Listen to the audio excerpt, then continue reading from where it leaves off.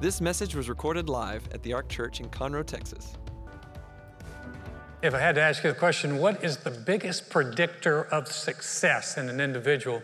You're going to get a lot of different answers, but I tell you one that people focus on real quickly is IQ. That if you're smart, you're going to be successful.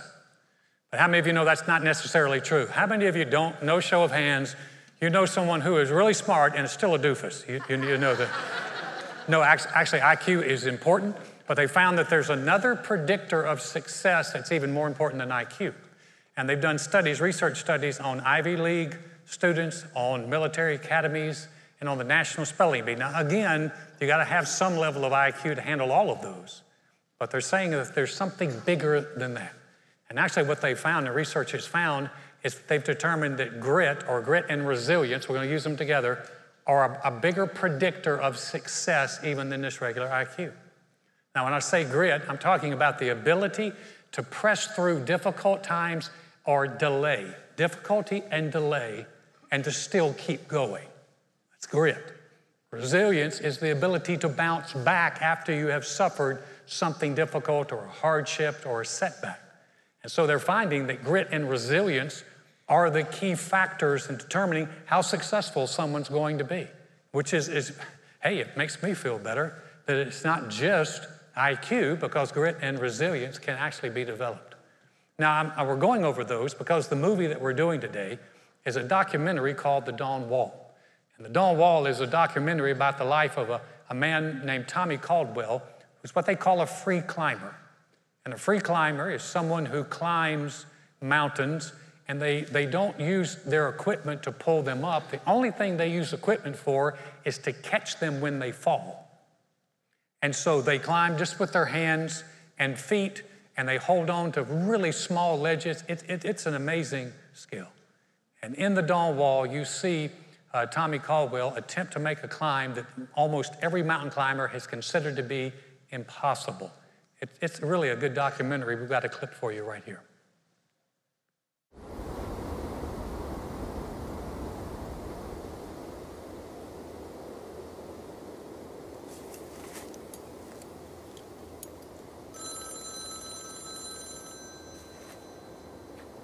Hello? Hey guys, it's John Branch from the New York Times. How's it going up there? Good, John. How high up are you guys right now? We are about 1,200 feet up the wall at our base camp. This has been our home for 9 days now. Tommy, I guess the bottom line question here is, why are you doing this? What's the point of all this for you? Inch by nerve-wracking inch, using only their fingertips to grasp razor-sharp edges, Tommy Caldwell and Kevin Jorgensen attempt the hardest climb in the world. No one has ever free climbed the Dawn Wall. 3,000 feet of straight-up granite.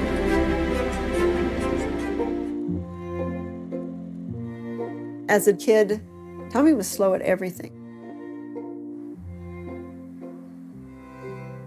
He had a lot of difficulty in school. The teachers actually at one point told us that he was mentally retarded and would never learn. I was like developmentally delayed through, probably still, honestly. I was this very fragile little kid, incredibly shy.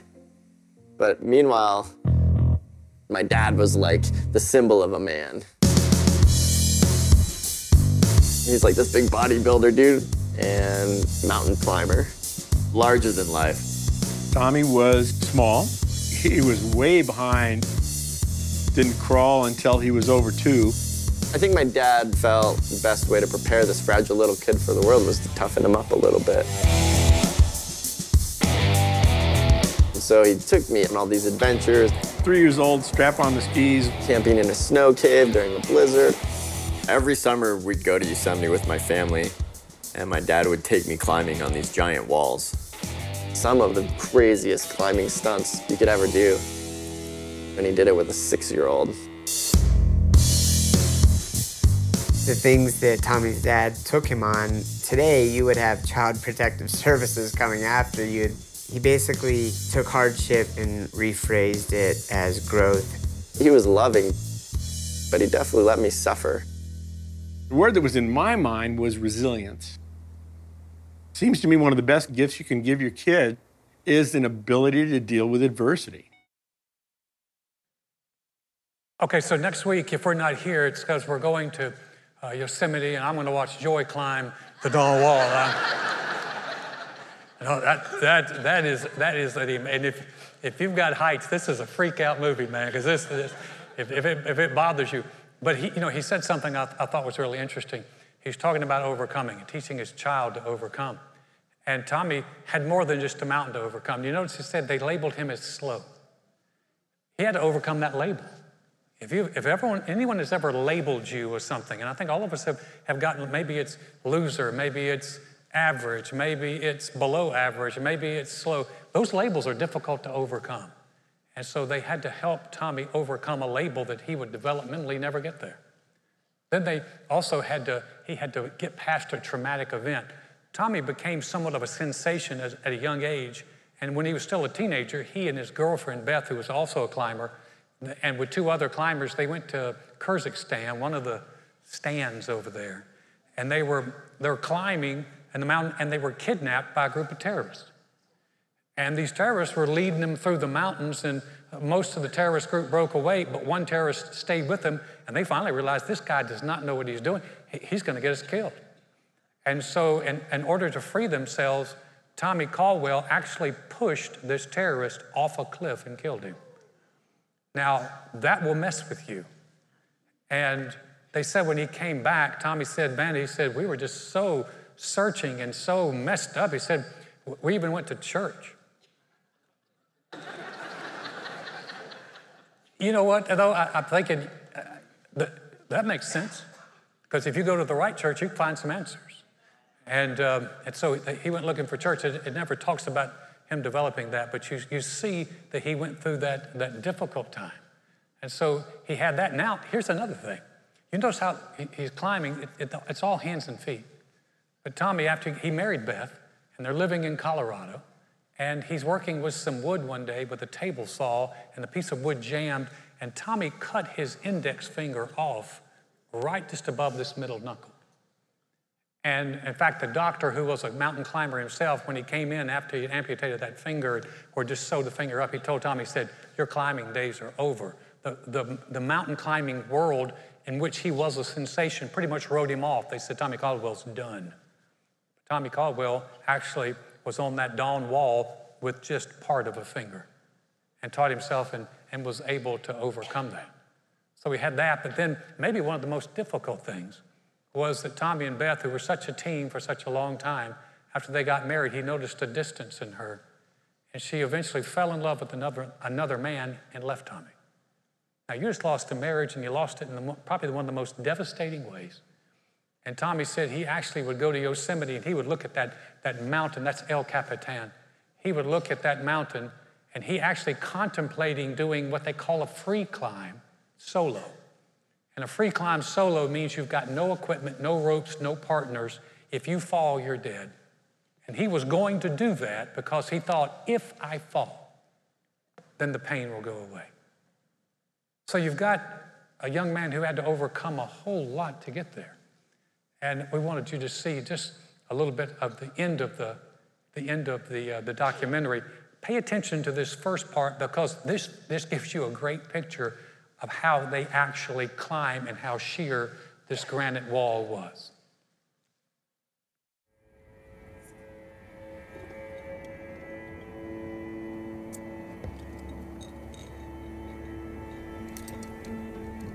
It's really unnerving. You're just waiting to slip off at any moment.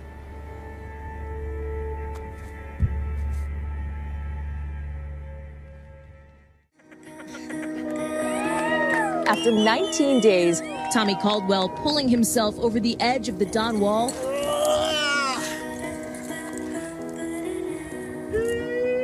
followed minutes later by climbing partner Kevin Jorgensen.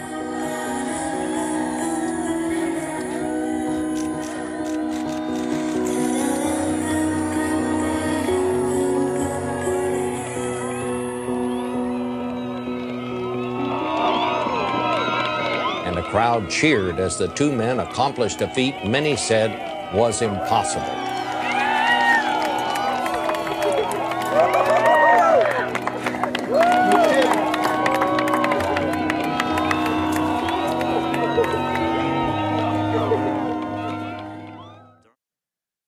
Okay, anybody besides me weirded out when they were standing that close to the ledge? And then I'm like, man, unbelievable. They climbed it, and they made it. So Tommy overcame all those things because there was a bigger factor in Tommy's life. And it was the factor of grit and resilience. Did you hear what his dad said in the first clip? He said, we thought the best thing we could do is teach our son to handle adversity. Boy, that's important. As a parent, I realized, and as a dad, I understood that I was to provide for my family and I was to protect my family. And one of the things I began to realize maybe later on in life was I was really to prepare my family for adversity. Because I wish I could tell my kids that everything's going to be wonderful. It's not. And so you had to get them ready. So in Tommy, you see some of the factors that make up grit and resilience. And you see them as you watch this documentary, you see some of them.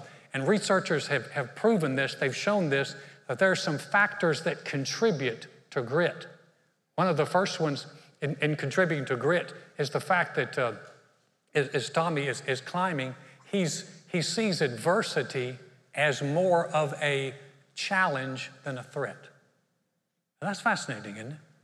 You see adversity as a challenge? That's hard. A lot of times when we see adversity, we see problems, it becomes a threat to us. If you're not careful, you can be motivated by fear. And Tommy wasn't really motivated by fear, but fear can motivate you. You know that fear can motivate you, but it can freeze you as well.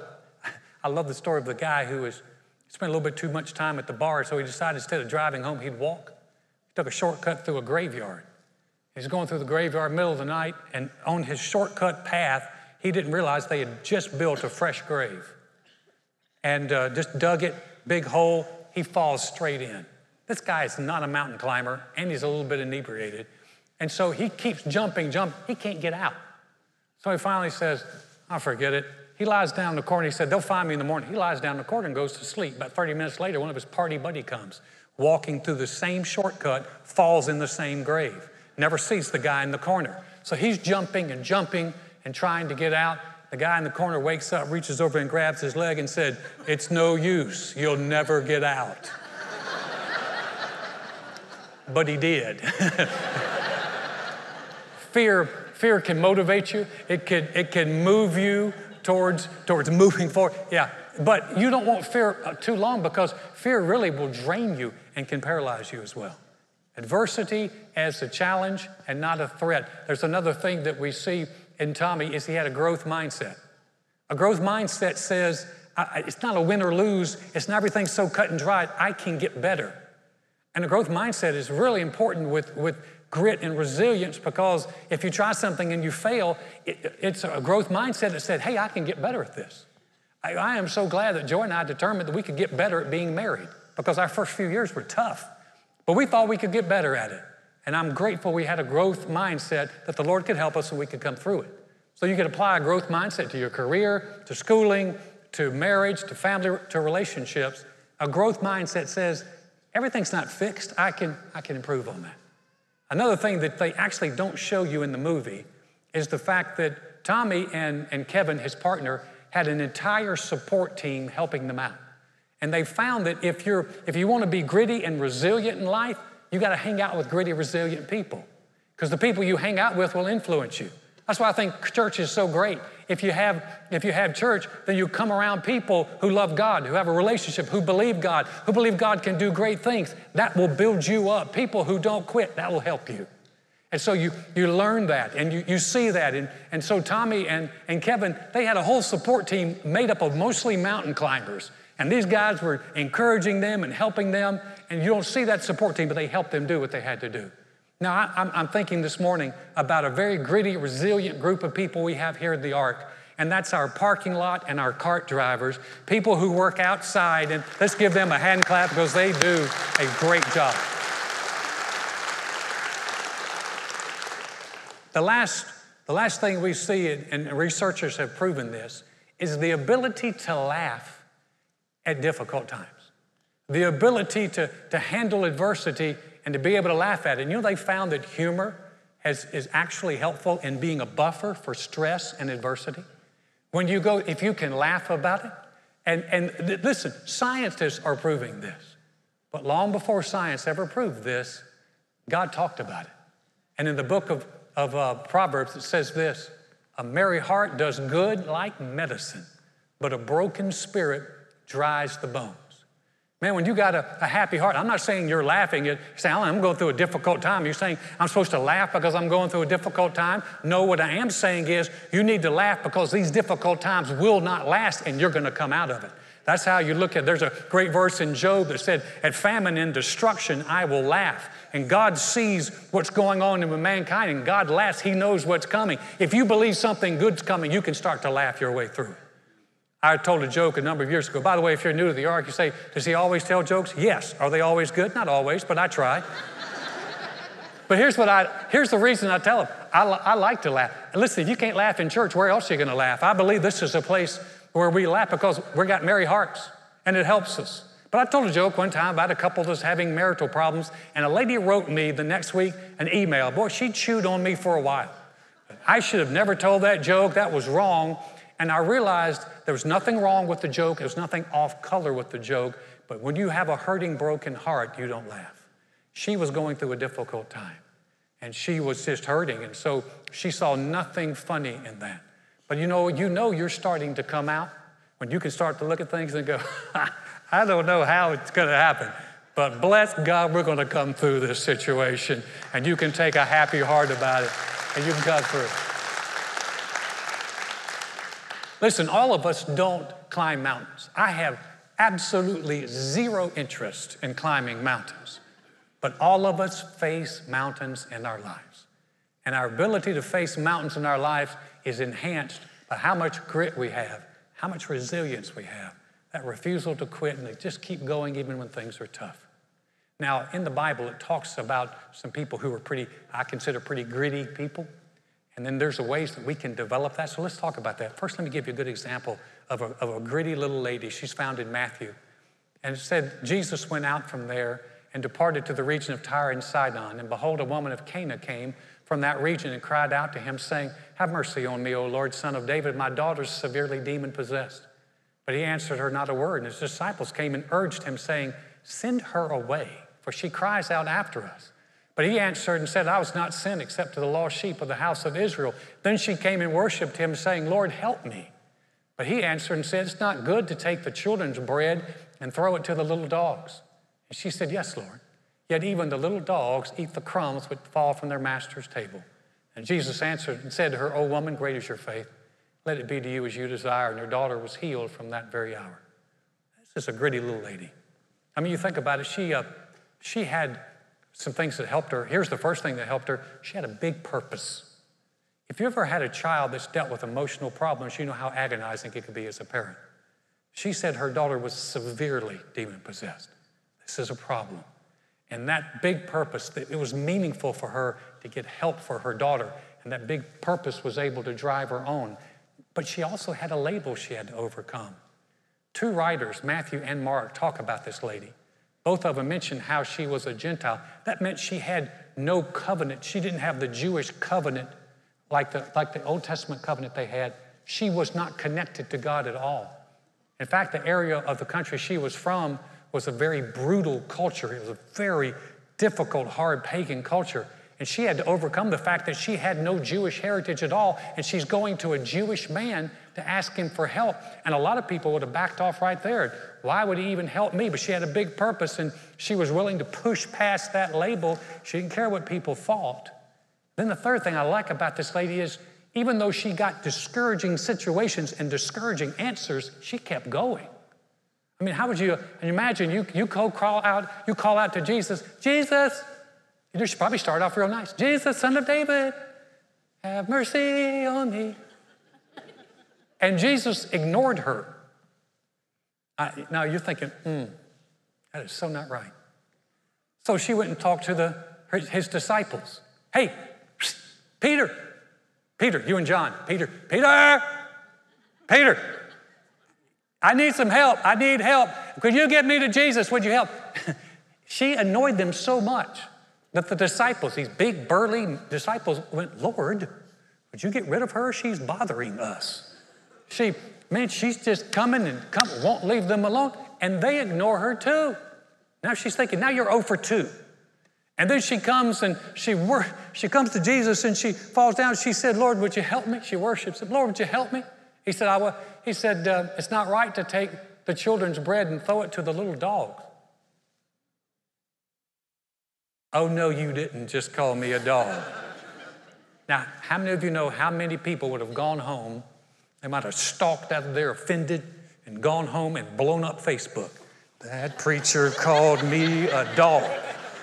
I cannot believe that. So every time she keeps getting no answers, no answers, no answers. How many of the people, most people would have just given up and said, it's not my day. And the Lord said, I can't take the children's bread and throw it to the little dogs. And she said, yeah, Lord, but even the little dogs get the crumbs. In other words, if the Lord calls you a little dog, bow wow. And you know, Jesus had to smile because he looked at this lady. He said, lady, great is your faith. He didn't use that superlative often. He says, great is your faith. When she went home, her daughter was healed and whole, lying on the bed, calm. She got an answer. Gritty, resilient. Can it make a difference? Yes. You say, well, you know, how do I get better? Can I get better? Yeah, I believe we can do this. There's not a whole lot I can do about my IQ. Kind of is what it is. My EQ is my emotional quotient. I can work on that. But I know one thing I can improve, and you can improve, is your GQ, your grittiness quotient. We can become grittier, more resilient. You say, well, how? Well, here's the first one. You have to have a bigger purpose about some of the long-term goals and problems that you're dealing with. A bigger purpose contributes to greater grit. Now, I'll give you a great example of this. It's Jesus. He's always our best example. And it says here, looking unto Jesus, the author and finisher of our faith, who for the joy that was set before him endured the cross, despising the shame, and is sat down at the right hand of the throne of God.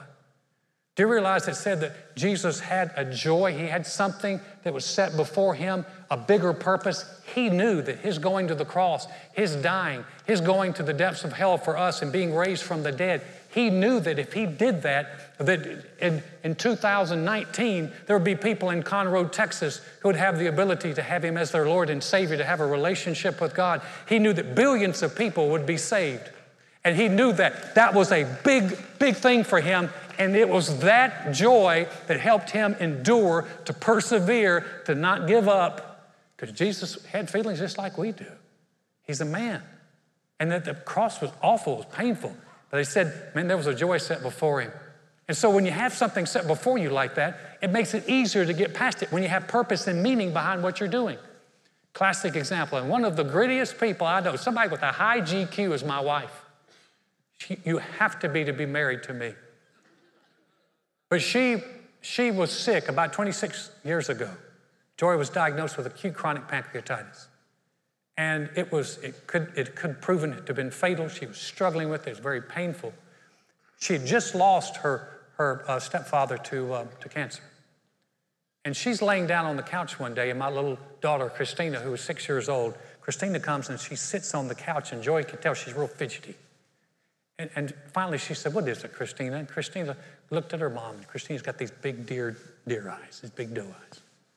Christina says, Mommy, are you going to go to heaven like Papa? And Joy looked at Christina. She said, no, Christina, we believe in healing. And Christina took that as an answer. She got up and she said, the Lord whispered to her heart, then you better fight.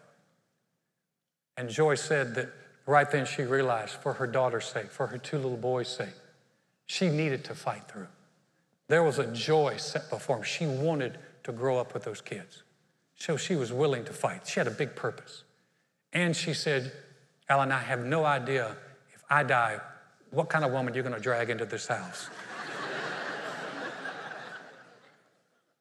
So with that joy set before her, she decided to stick around. And thank God she stayed around for the last 26 years, and we've been married 37, and I'm really glad for that. We're real glad. You can find a big purpose in your job, in your family, in anything you do. Find a bigger purpose. Bigger purpose will help you persevere. It'll help you come through. There's a second thing that you're going to have to do is this. You need to spiritually begin to buy into the idea of rebranding yourself from a spiritual perspective. By rebranding, I mean so many people have branded themselves as unworthy or maybe not having the capacity to do. And sometimes people, they think themselves out of the fight before they ever get in the fight. Does that make sense? Before they ever get in, they think, oh, I just can't do it. I don't have the capacity. I don't have what it takes.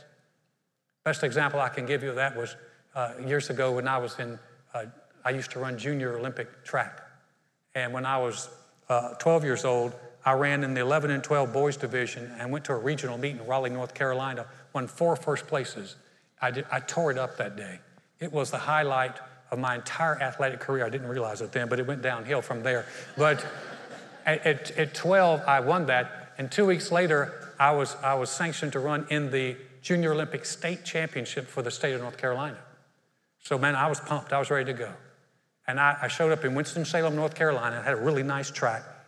And I went and talked to a guy, had a hat, clipboard. I said, sir, where is the 11 and 12 boys 100-yard dash?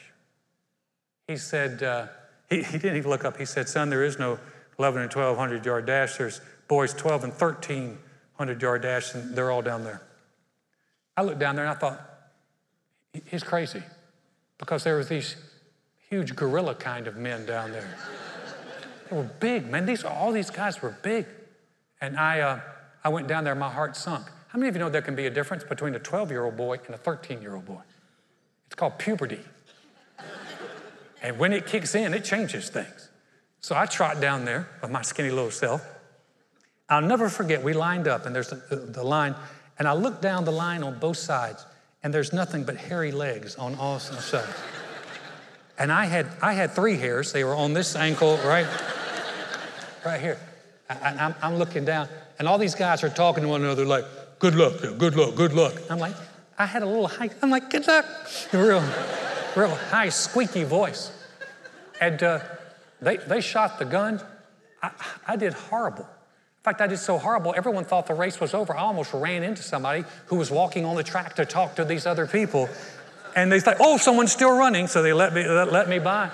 It was the worst race I'd ever run. You know, they've done research that says that your mind gives in before your body does. And I had given in. I had given up. I think spiritually speaking, sometimes I mention grit or resilience, and people go, well, I don't have any of that. I don't have any of that. Listen. God will help you. Let's lose this sense of unworthiness. Your worthiness is not based on you anyway. It's based on the fact that you receive Jesus as your Lord. And when you find out who He is and who you are because of Him, you realize God has made me worthy, and I have a lot more capacity than I thought I did. You know, we quote a verse in here every week. We say, if anyone is in Christ, he is a new creation. Listen, that new creation is not weak and powerless. That new creation has been made with the life and energy of God in it, and you have much more capacity than you think you do. It's time to spiritually rebrand. That's one of the values of church, is we're going to continue to tell you who God says you are, not what everybody else says. So you can spiritually rebrand. Here's the third thing. Buy into the concept of sowing and reaping. Won't have time to go into it today, but sowing and reaping, big subject. But the idea of sowing and reaping is God's not mocked, that whatever a man sows, that will he also reap. Galatians says this. I'll give you this verse real quick. It says, a man reaps what he sows. Let us not become weary in doing good, for at the proper time we'll reap a harvest if we do not give up. Listen, I know many of you say, well, what kind of seeds am I sowing? Your words are seeds, your actions are seeds. Your prayers are seeds, your service is a seed. Listen, if I can encourage you to do anything, keep planting good seeds. Keep planting seeds that are going to produce. Some of you are praying for lost loved ones and situations that are messed up. Keep praying, don't give up. Some of you are dealing with marital situations that are hard, and you say, should I even continue to try? You keep trying. You keep planting good seeds. Some of you have been sowing financial seeds. You're like, it's not even worth it. Should I tithe? Should I give to the Lord? It's not worth it. Listen, don't give up. A farmer understands you don't plant a seed and then have it just step back and go, okay, I plant the seed. Well, let me get out of the way. No, you plant the seed. It takes some time. But you will reap a harvest if you don't give up. So just buy in. There's a spiritual truth of sowing and reaping. Buy in. Buy in. And then here's the last one. And this is real key. Keep yourself encouraged by believing that something good's going to happen. An expectation of good. You say, Alan, that's wishful thinking. Alan, that's positive thinking. Alan, that's hype. No, it's not.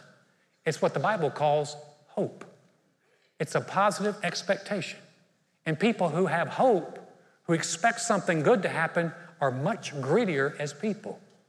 They have a higher GQ, a higher grit quotient, because they believe something good's going to happen. Believing something good is going to happen is a byproduct of believing the right things. And you believe the right things, then you begin to expect the right things. I love this verse in Psalms 27:13. It is a favorite of mine. I would have lost heart unless I believed that I would see the goodness of the Lord in the land of the living. Not the goodness of the Lord in heaven, the goodness of the Lord down here. He said, I would have lost heart unless I believed that God's goodness can help me. Listen, that's a powerful verse. You start looking at your situation, but do what Joyce said. Can you begin to believe that God's goodness can show up in your situation? I don't know what to do, but I believe God's goodness can show up. I don't know everything that's going to happen, but I believe God's goodness can show up. I believe I'll see the goodness of the Lord in this life, in the land of the living. That gives you hope. That gives you expectation. That helps you stay gritty and resilient and stay in there. Here's the last one. They teach this to Navy SEALs and military people. It's called optimistic self-talk. Optimistic self-talk says you take words and you talk to yourself. You say things like, this bad situation is not going to continue. It's temporary. I'm not terrible at this. I just had a bad day. You don't talk down about yourself. They teach Navy SEALs to do this. I've got something even better than optimistic self-talk. It's called life-giving God talk. Life-giving God talk is where you take scriptures about what God said about you and you begin to speak those out of your mouth. It will absolutely help you. So instead of saying, I'll never make it, I don't know what's going to happen, it's all messed up, you begin to say things like, I can do all things through Christ who strengthens me. You begin to say things like, if God is for me, who can be against me? You say things like, I can boldly say the Lord is my helper. I will not fear what can man do to me. You begin to say things like, greater is he that's in me than he that's in the world. I'm not saying you got to run out and tell the first person you see that, but when you're driving down the street, you can talk to yourself. And you can give yourself positive self-talk before you go and do your job. Don't be saying, oh, dear God, when will I ever get rid of this job? Just say, God, thank you that you can give me favor. You surround me with favor as with the shield. I am the head and not the tail. I'm above and not beneath. I'm going over here. This is going to be a great day. That's positive God talk, and it will lift you and help you. Here's the last one. I'm going to close with this. Guys, there's painful things in life. I am not denying that. There's painful relationships and painful physical things. It's stuff. And you say, well, when will it ever end? When you go to heaven? But not until then. But here's the deal. We need to have the sense of the old mule. Remember my story about the old mule? Kentucky farmer had an old mule, got blind. He was blind. He was old. The farmer didn't have the heart to put him down. Mule was wandering around the farm one day and fell in an old abandoned well.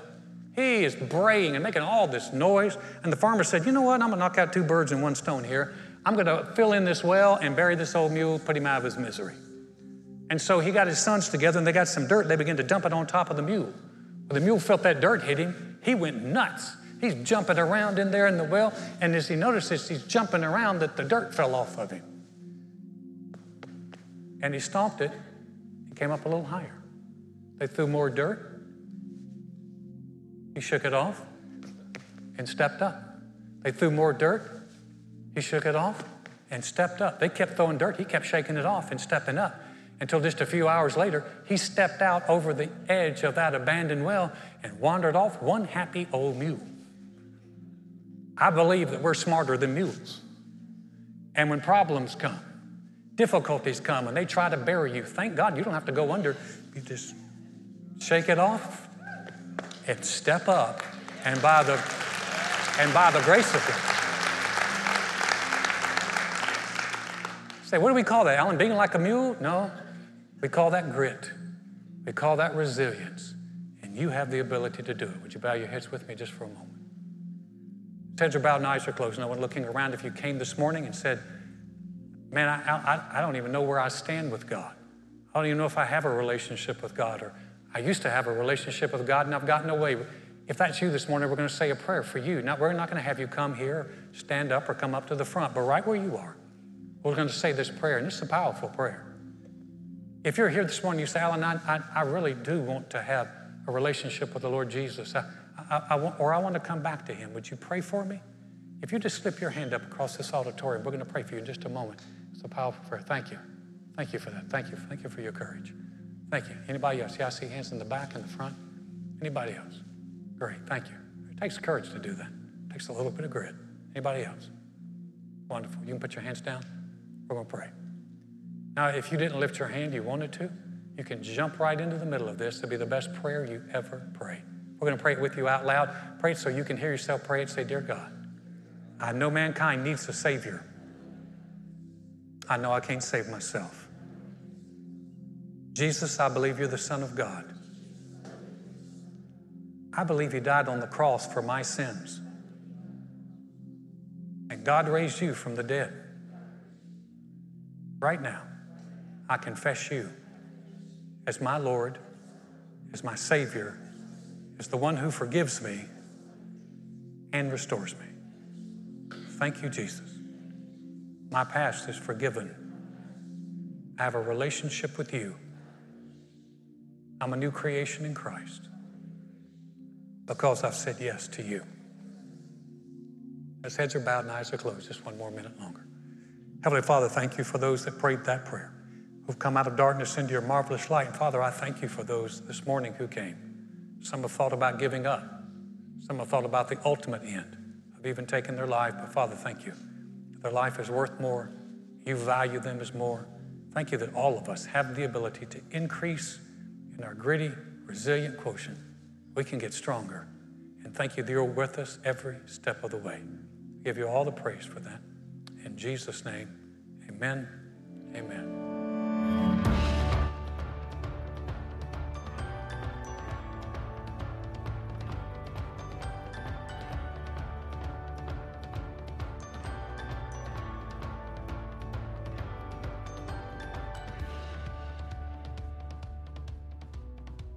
Thanks for listening to this message.